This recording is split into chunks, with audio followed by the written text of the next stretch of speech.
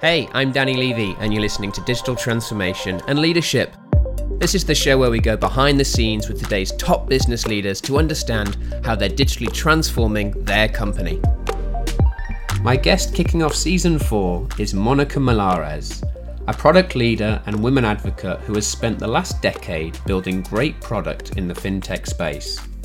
She believes in financial safety for all and that the future of fintech is to make fintech more human.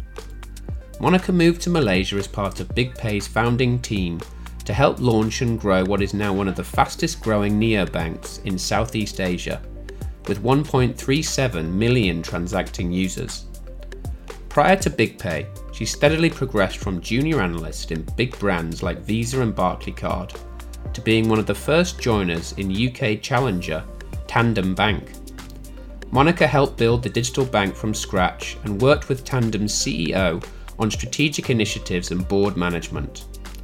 She sits on the board of PayEd, Education in Payments, and she's recognised as Singapore's Fintech 65 product leaders and Women in Fintech. Monica is also a podcaster and hosts the Purpose-Driven Fintech podcast, writes Innovating Fintech newsletter, and mentors young professionals. My interview with Monica is coming up next. Monica, welcome to Digital Transformation and Leadership. Hi Danny, it's my pleasure being here. Thank you so much for the invite. Yeah, my pleasure as well. So glad you could join me for what is the first episode of season 4 after I took 4 months off the podcast, the first time since I started it in 2020. But good reason, started a new role at Money 2020 and that's how we got connected as well. So really good to have you on to kickstart season 4, and I know it's going to be a fantastic episode. Thank you. I'm honored to be the first guest of this season. So just before we start, Monica, could you quickly introduce yourself and what it is you're doing with BigPay? Yeah, so I am Monica Millares. I'm originally from Mexico, but by now I'm like a global citizen. So I lived in the UK for 9 years, then I've been in Asia for almost 6 years. Mm-hmm. And for the past 7 or so years, I've crafted myself entrepreneurial career building neobanks from scratch. So I was one of the first joiners in Tandem Bank in the UK when fintech was just getting started. Okay. And that was like the foundation of my fintech career. And then a few years later, this opportunity came up to move to Malaysia and build one of the very first digital banks, well, neobanks in the region. So I've been with BigPay since the very, very beginning. My expertise is product. So I consider myself like the mom, the mom of BigPay. Like I build the product from scratch. So that has been my role since the very beginning. Like talking to customers, understanding the market, growing the team, hiring the team. So it's been a journey because it started from launching the company to now being one of the top 5 players in the country. So Amazing. Now we're the big guys. So it's super, super cool. And how have you found that shift between being one of the first people on the ground and now the business is growing? It takes a bit of a change in mindset, isn't it, as the company does get more established? It is, and I love it because like when you start the company, you're very hands-on. I'm still very hands-on, but it's like very rough, startup-y. You don't have any resources, you don't know what you're doing, and you probably don't have a team. So you're doing everything and anything. And then over time, I always say like, oh, this company changes every 6 to 9 months. I feel like I'm in another company. Yeah. Because the pace at which we're growing is super fast. So right now, like the product team or like all the teams, we have grown now. We're about 200 people by now. And then how we interact with each other, and now we need to put more best practices in place. Like let's say right now I'm working on the product playbook so that we ensure that it's not just how 2 or 3 people do one discipline really well, but how do we embed that across the organization so that everyone can grow and do like great work in the organization. So it changes all the time, and I think that's one of the most exciting things for being in a company for such a long time from scratch to like big player. And definitely it's a mindset shift. Always need to adapt, learn, adapt. Yes. And have resilience. You have to. That's it. Yeah. You have to, yeah. Every day can throw something new at you, and you've got to have that growth mindset, right, if you want to keep moving forward. I'm always interested, Monica, because product, when I hear like head of product or I'm in product, it can mean different things sometimes in different companies. I just wondered at Big Pay, like, what does an average day look like for you, and what are kind of your key responsibilities? There's no average day for me. So you're right, like product can mean so many different things for different people. For some people, product means we're building an app. For me, product means we're serving our customers. So we are solving customer problems. We need to understand our customers and then go and build something, a solution for them, taking their context and their lives into account. We're not building an app, we're building a solution for customers. And if I put myself on the other side, not on the customer side, but the company side, I am not building an app and I'm releasing. By the time I tell the CEO, hey, we are ready to release this feature, that doesn't mean the app is ready. That means the whole company is ready. Therefore, product also plays a role in leading the company, the other teams, to say, hey, is marketing ready? Are the operations teams ready? Fraud, compliance, legal, every single part of the organization needs to be ready to launch. It's not just launching an app. Yeah. It is end to end. And of course, like reporting, finance, profitability, like it's properly end to end. So it is very exciting to be in product at this time. Very exciting. Changing mindsets and winning hearts, so everyone's ready to go by the sounds of it. Yes. I think you put it the right way. It's like it's not only about the thinking and the process and the work, but it's the hearts. And I think that's one of the things I love about Big Pay. Like, we have a very big heart. We all love what we do, so that's reflected in the day-to-day. Like, I love the team, and I think it's because of that, because we put our hearts into what we do. I love the way you put it. Got a really cool topic to unpack today, but before we get into it, I wanted to ask you an icebreaker question. And since it's season 4, I'm changing up a little bit for this series, and we're going to be doing a series of rapid fire icebreaker questions, 5 to be exact. So, are you ready? Ready. Okay. Nervous, but ready. Drum roll. Here we go. Monica, what is your strongest skill? Oh, I'm a people's person. I bring the best out of people. I get them excited about what we do. I get excited about what we do. Nice. And that's it. How would your friends describe you? Energetic, kind, with a big heart and a lot of light. I'm sensing a pattern here. Have you ever met one of your heroes? Plenty. Okay. So I had a phase in life that I was huge into personal development. So I went to a lot of conferences, I went to a lot of seminars, and in each of them, kind of like, I was like, oh, Simon Sinek, oh my God, I'm seeing Simon Sinek, I spoke with Simon Sinek, he signed my book, like, I had many of those moments. But I think over the years, and this is going to sound cliche, but I think my 2 heroes that I did not meet because of a book is 2 heroes that they were my bosses. Okay. My 2 ex-bosses in tandem, Ricky and Nick, they, over the years, they kind of played that figure of a hero because they trained me, basically. So it's much more than I met a hero from a book, but it's like these 2 people in my life became so influential that it's like, I respect them. Yeah. But that when you get a boss like that, it really can change your whole trajectory in life, can't it? It does. Yeah. It does. Yeah, I've had the same. Has a book ever changed your life? Yes. I think it's not just one book. So I have a story for you. Like, okay. When I moved from the UK to Malaysia, I'm packing and everything. My friend was like, are you really taking your books? I had like 100 or 150 books in my room. And I was like, my answer was like, they are my friends. Yeah. It's like, they are coming with me. So okay. I like studying. I like learning. So I cannot tell you like this one book changed my life. It's more of all of these books became my friends over the years, and I love them all.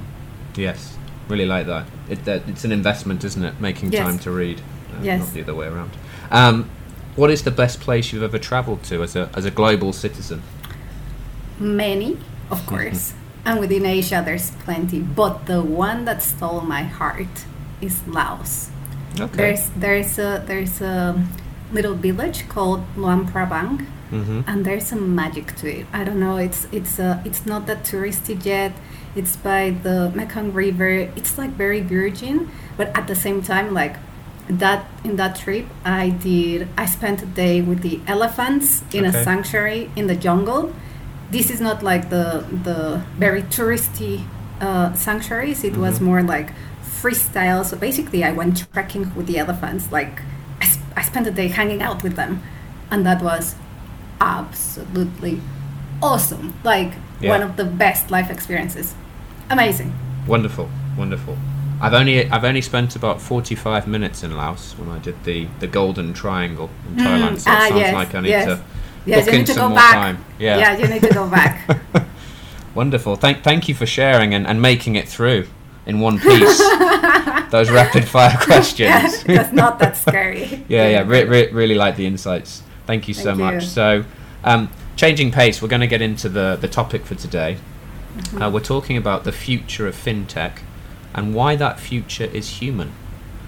We've got several points to unpack. Really excited to get into it with you. So just to kick us off, I thought it'd be nice if you could talk about the work you're doing at BigPay and how the topic today aligns with the impact that it will have in Asia. Yeah. So BigPay, for anyone that doesn't know us, we are a neobank, let's say. And then our mission is to elevate people's lives, right? To kind of like take Southeast Asia, and it's like people that are under financial stress worldwide. So our job is to say, how can we help you create the life that you want, one transaction at a time, like from your finances as such.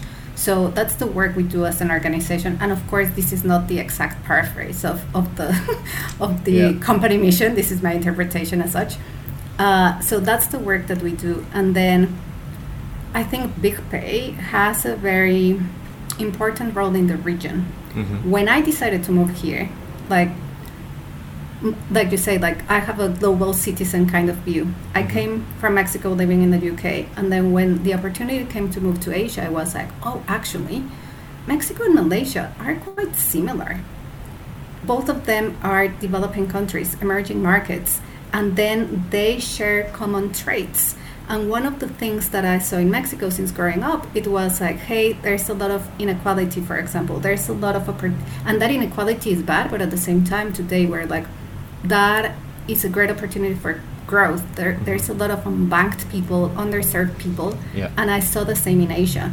So the role of BigPay or another fintech in emerging markets is to take this population, the mass, let's say, and then bring them up. Financially speaking, because then when people are financially stable, strong, have better control of their money, then their whole life and the not just their life, like the life of their families and as such of the community as such improves overall. So I think the role that we play is way bigger than just financial tools. It is having real impact in people and then having real impact in society as a result. Yes, really like the way that you put that, and totally agree on the kind of underbanked and underserved across Southeast Asia. And I guess with everything that's going on in the world at the moment, got the geopolitical events, inflation is at an all-time high, tensions globally as well.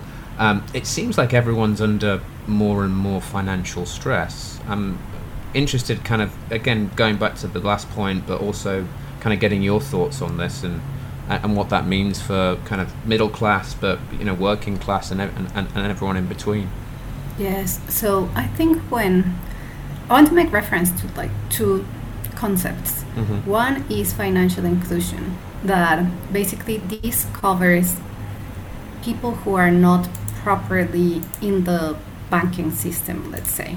Actually, BCG, Boston Consulting Group, and QED, they just released a report on the future of finance as such. It's called Reimagining the Future of Finance.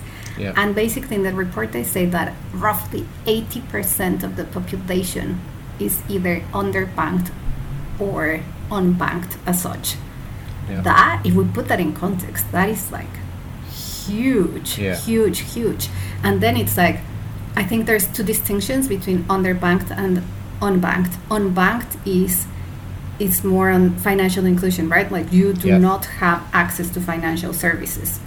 And for the past many years, we've been focusing on that segment. Okay.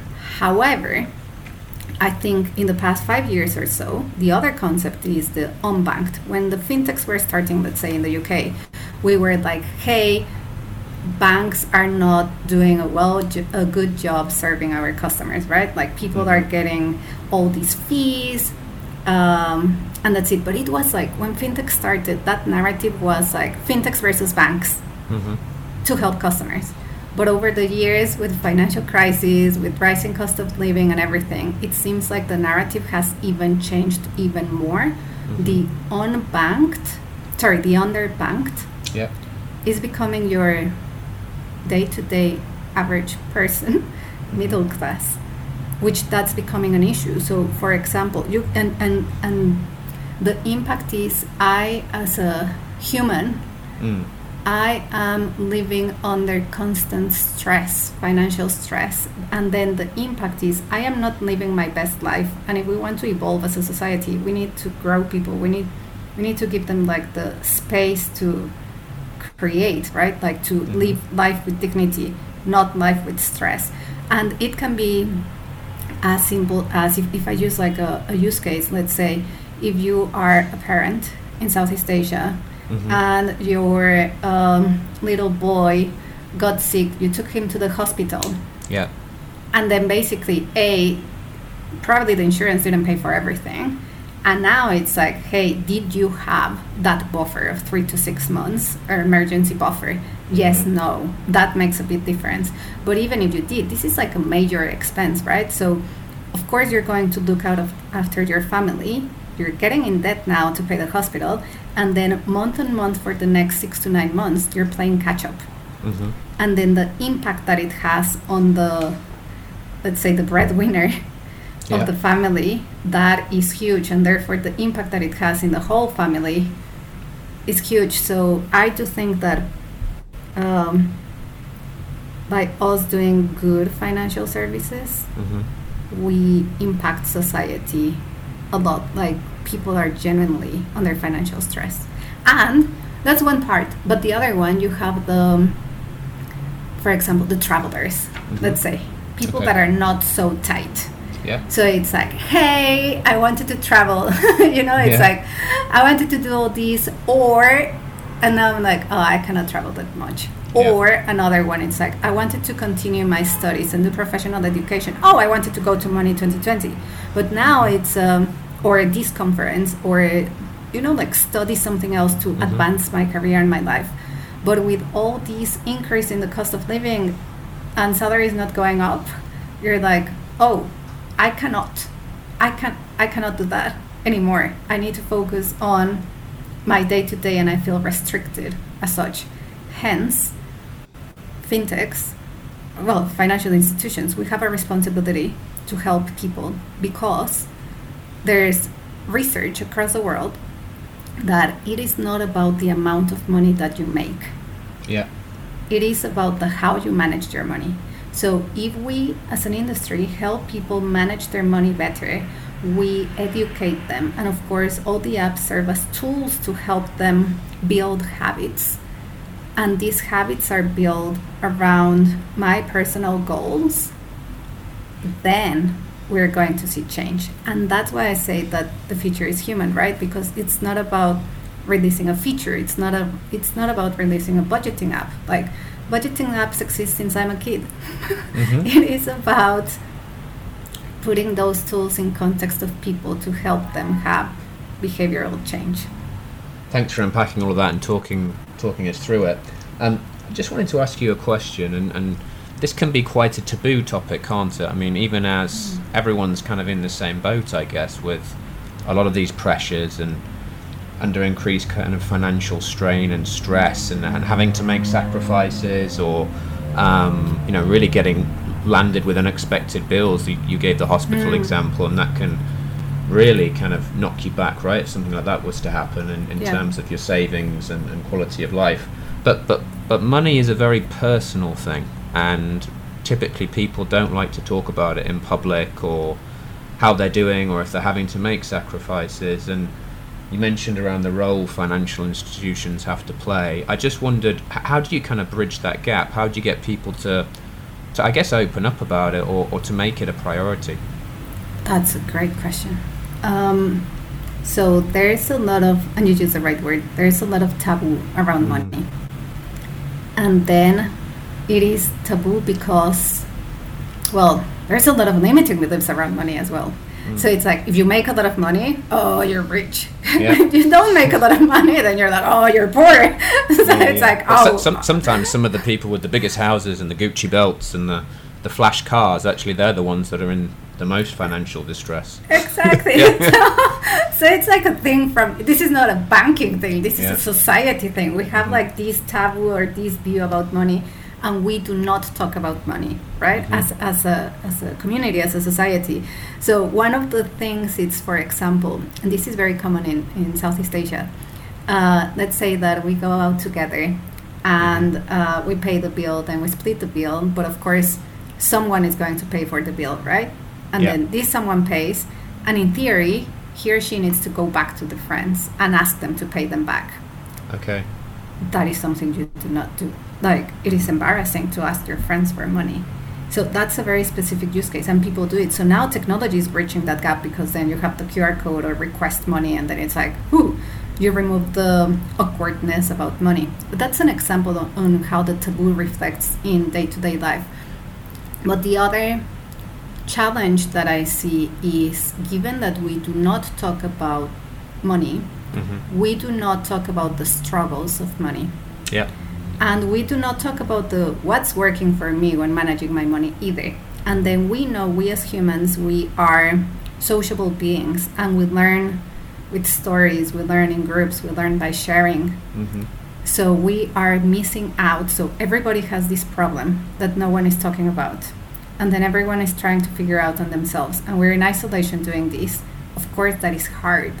But there's a lot of shame around the topic of money. People don't want to talk about it publicly, that I'm in debt, or that I'm overspending. Maybe I may not be in debt, but I'm not saving. Or maybe I'm not ready for retirement, right? And I have all this like anxiety around the future about retirement. It's like, it's very personal. It is. To and it hits you every time you open your laptop as well, doesn't it? Or your phone. You go on social media and, they're doing this and they're doing that. And you're on Instagram and, Dave's travelled to the Maldives. And how are they doing that? And it adds to that kind of mental stress, doesn't it, of trying to keep up. Yes, so it's very emotional. And with emotional, I mean it's like emotionally charged. And usually it's not in a positive way. So it's negatively emotionally charged.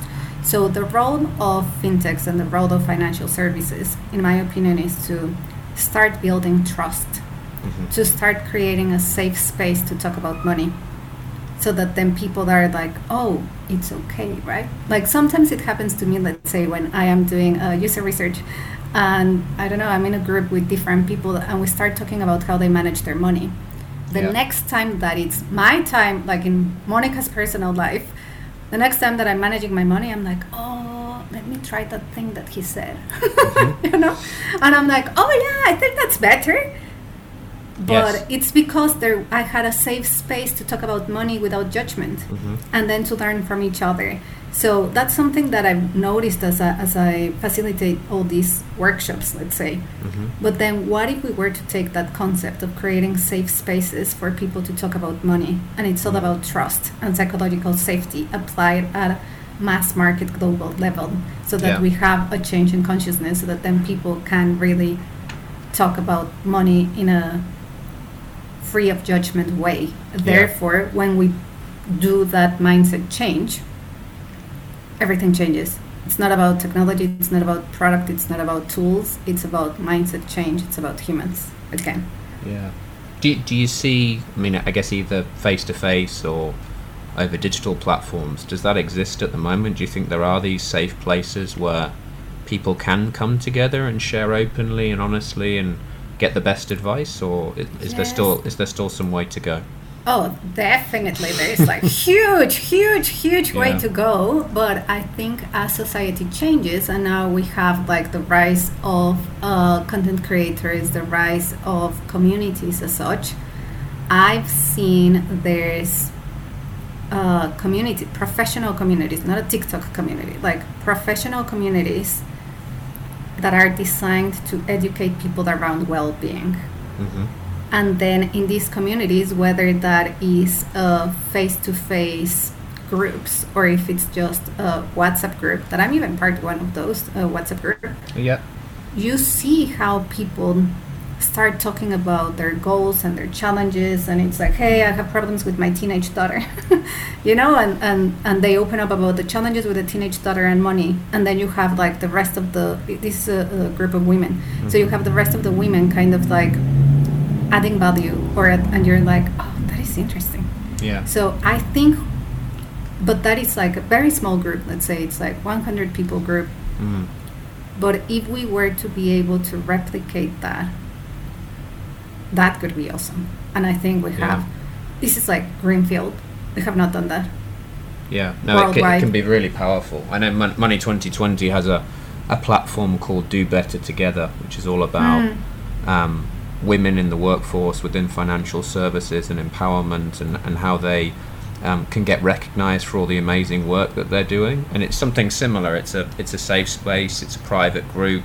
They come together and they share case studies and real life examples and have open conversations, and it can be extremely powerful to do that in that kind of environment. But I think there is a bit of a gap here, isn't there, around, I guess, the more kind of personal implications of managing money and how to best budget and allocate things and still live your best life, right? But being mindful of it and being able to talk about it.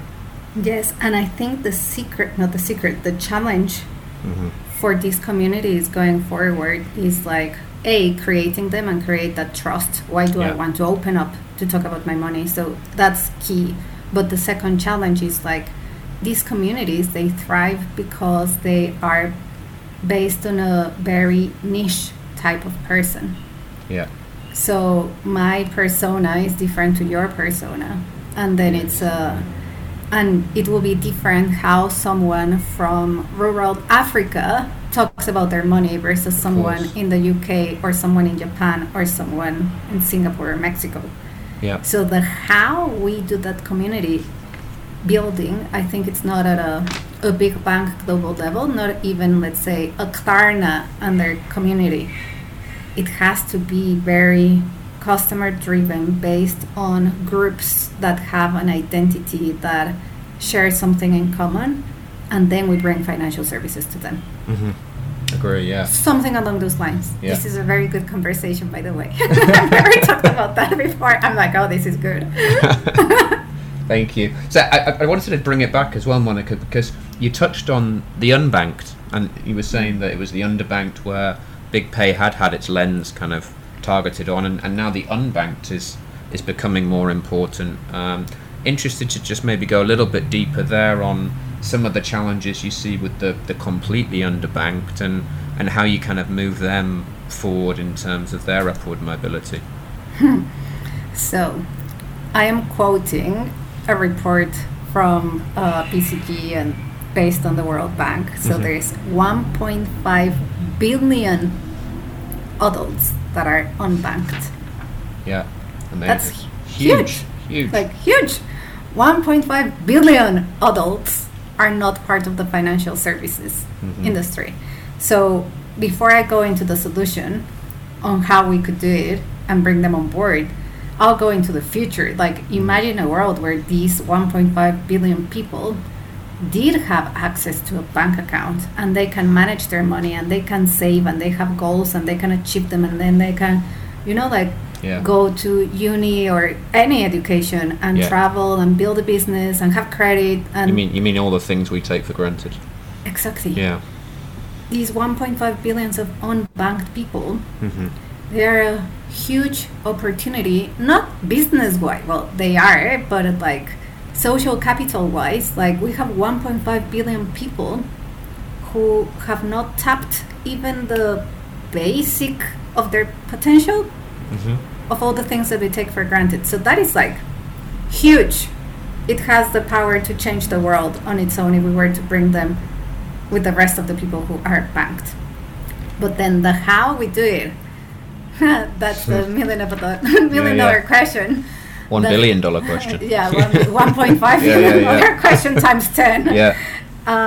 So the $1 billion question is, how do we bring the unbanked on board?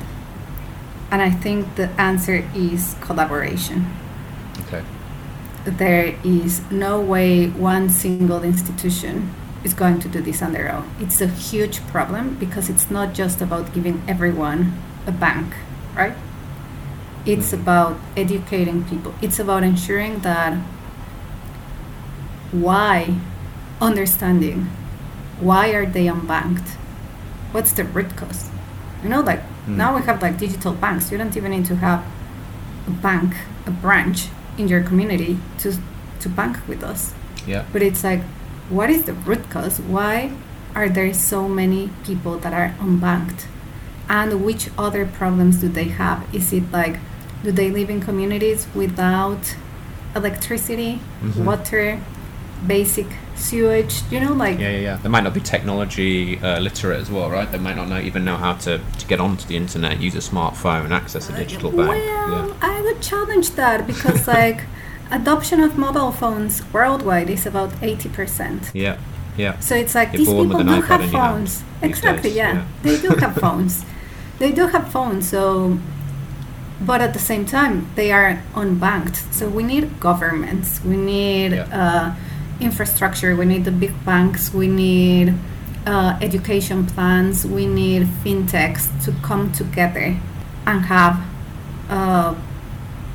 projects designed to solve a very specific problem. And we've seen this happening. So in Malaysia, during COVID, the government, the Ministry of Finance, they did an amazing initiative where they were basically giving funds to the youth. But what they did is they distributed the funds through the top 5 wallets, including us, right? And then basically, not only they were giving money to young people, but they restricted how the money could be used. So you could not just go and take it out of the ATM. Like there were certain categories that you could use or not use the money. And I bring that as a reference point because what it showed was that we had an institution as the Ministry of Finance, we had the fintechs, we had technology providers, and all of us were working together under insane timelines to bring this solution to life. We had a common goal. And I was like, this is really cool. Yeah. This is innovation in action, and it's having impact in society. Like, what if we were to do this like big, worldwide? Like it can be done. It has been proven that it can be done. But of course, you will challenge me, like someone listening will be like, hey Monica, but that's very expensive. Like, yes. So we need to do this is where collaboration comes in, because it's not just about bringing them on board, but it's like we as fintechs, we need to survive, right? We need to focus on profitability as well. So how do we do all this work such that it's a win-win-win-win-win-win situation, such that pure capitalism, such that we all make money out of this as well, that the unit economics work, that both in the present and in the lifetime value of the customer. Lifetime value, I'm sure it will work, but it's like it may not work in the short term. We'll have to test and experiment. So it's like, how do we fund all these? What's the business model behind it? So that's why I say we need to bring the whole industry together to solve this problem. And how we do it, again, it's collaboration, have clear problem statements, understanding what is it that we're solving for, and in a very startup-y way, well, that's the vision. Let's now break the elephant in many slices and then go eat one slice at a time. And each slice, we experiment, we have hypotheses, we work together, and that's it. We have one slice. This is a long-term game. And then we go to the next one and the next one, and we start building and collaborating. Apply all the principles of building a startup, but at a world level. You mentioned around the role fintech has to play in initiatives like this. I guess just for fintechs who are listening in, and there's a difference. There's the big incumbent fintechs, and then there's the more nimble fintechs, maybe the newer players that don't quite yet have those same levels of funding. How do you think they need to be thinking about this in terms of the role they have to play? Purpose. I just recorded a podcast episode that it's all about purpose, and I brought a purpose expert to the show. Okay. And basically, what he's telling us is we think that we're building this fintech to solve a problem, and we're differentiating ourselves in the world. But if I am a nimble fintech that's just getting started, or an established one, and I'm like, hey, why am I here, right? Like, what's our purpose? But at the same time, if we go deeper, then basically we need to say, what are our capabilities that we have? Be very critical with who we are. What's our identity? What are the capabilities that we have? And what is the unique way in which we're going to solve this problem? And is this problem worth solving? You know what? We're going to go through all this pain. Is the impact that we're going to have good enough or not? Is it worth doing this? So that's the first thing to think about. It's like, why do you exist? Why are you uniquely placed to make a difference? Yeah, you better know that the problem you solve is big enough before you build the company or the product. Exactly. Don't do it the other way around. Exactly. So that's the starting point. Like, have your clear purpose and the why you're doing this. But at the same time, you need to be smart. Yeah. And then company culture plays a huge role. So ensure that you are creating an environment that has psychological safety for everyone to be able to open up and say, hey dudes, this is not working, or hey, how about we do this? Create that space for everyone to feel heard and that they can contribute, and at the same time create, as part of culture, create a high performance culture where it's like, hey, the thing that I saw in common between the two founders that I work with is that they both had this sense of urgency, right? It's like urgency because if we don't, and it's in a positive and negative way, right? It's like, if we don't deliver this, like, we're going to die. Like, we will not have investors, like, we're gone. So and I think that's the exciting bit about startups as well. Like, you have this sense of urgency that you have to do this. You don't have the luxury of a big bank with a big budget and teams of 30 people working in a project. You have like 1 or 2 people. Go do it, eat the world. Like, be aggressive in that sense and build that high performance culture tied to purpose. It's not just go deliver. It's like build that ecosystem within the company. Yes. And then number 2, do focus on implementing best practices / ways of working that support that journey. So if you're going to build a fintech, it's like, hey, it is equally important to have an amazing product machine, as an amazing tech machine, and a legal machine, and someone looking after fraud. So every single department is super important. So do focus on how they work together as well. And the right word is focus as well. Yes. So it's like, they need to contribute, they need to work together, they need to focus on this thing that we are working on right now, and stop doing all the distractions. Focus. And probably that's how you go fast. And don't be scared of breaking things.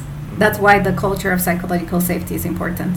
Yes. Like, you have to break things and you have to learn as you go. You'll figure it out. That's why culture is important, because that culture is the foundation of the work that you're doing.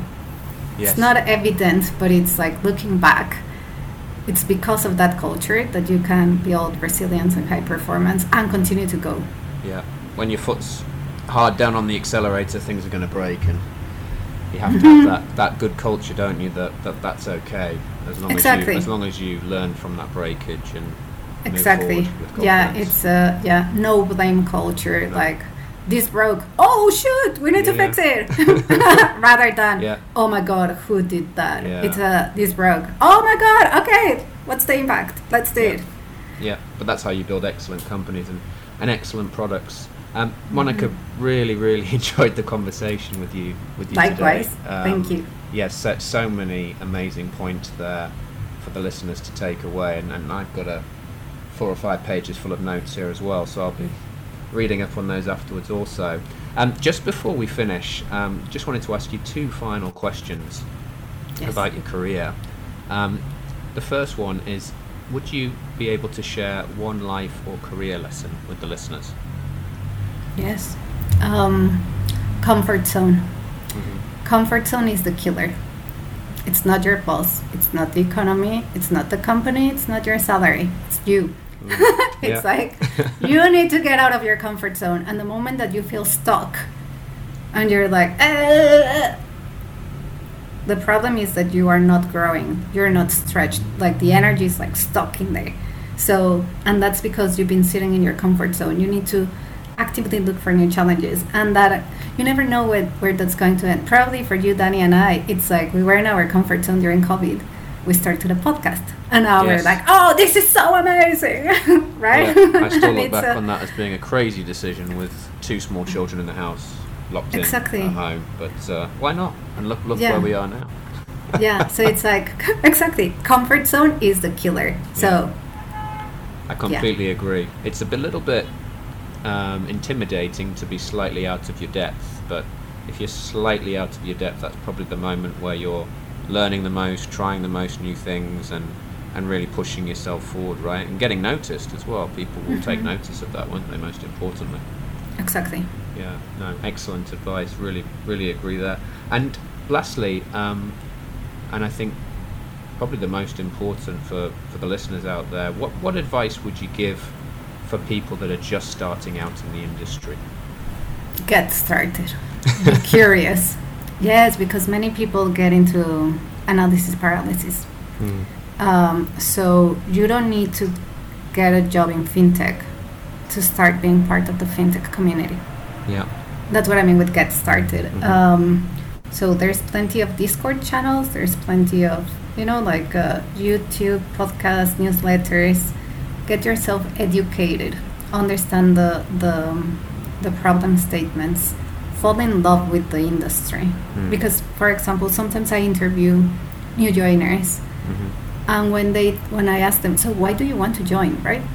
Or even like, why fintech? And the answer is, oh, because that's the future. And I'm like, that is not like, I don't see the passion, right? It's more of everybody thinks fintech is sexy, which is not. It's complex. And we're solving real problems. It's not that it's like sexy and trendy. It is like a very important part of our society as such, like financial lives. But then if I would be trying to get into fintech right now, it's right now there's no barriers to knowledge. There's so much there out there on the internet. So it's like embed yourself in all this knowledge that is out there in the internet, and then start connecting with people in the industry. Go to the events, join the Discord channels, talk to people, and then eventually, basically, you will start getting a strong understanding about what the industry is about. Because we are about helping people. We're not about launching technology products as such. Yeah. Fantastic. Monica, thank you again for coming on Digital Transformation and Leadership and sharing all of your career lessons and insights about the future of fintech and why it's more human with the audience. How can people get in touch if they want to connect with you, if they want to find out more? Thank you, Danny. I am very active on social media. So I have a podcast that is fintech specific and product specific. So it's purpose-driven fintech, building products with impact. So you can find the podcast in all the major podcasting channels. Yeah, we'll put a link to it in the show notes as well. Thank you. I also have a YouTube channel. I have a newsletter that is Fintech Customers and Innovations. So it's a weekly newsletter that I post on LinkedIn. And of course, you can find me on LinkedIn and TikTok. You can also book time with me. I'm very active on the mentoring space. So I do give free mentoring, half an hour, whether you're a newbie or you're in the industry, you're in product, you're a founder, it doesn't matter. Like, it's just good to have a chat. So just go to my LinkedIn page and you'll find the link to my calendar. So you can just book time with me. Amazing. You're so generous. I don't know. Thank you. Yeah, you're making me feel bad that I don't have a calendar where people can book time with me. But if you want to know more on the industry and you want to get to know Monica more, I highly encourage you to get in touch.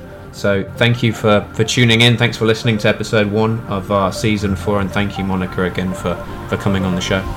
Thank you, Danny. You've made it to the end of another episode of Digital Transformation and Leadership. If you're enjoying the show, please do leave us a 5-star rating on Apple Podcasts. No need to leave a written review, just clicking on the 5 stars is enough. I'd really appreciate it, as it helps the show get found and it helps those listener numbers grow. And we'll be back again next week, when we will again go behind the scenes with another top business leader to understand how they're digitally transforming their company. The Digital Transformation and Leadership Podcast is a Blue Aurora media production.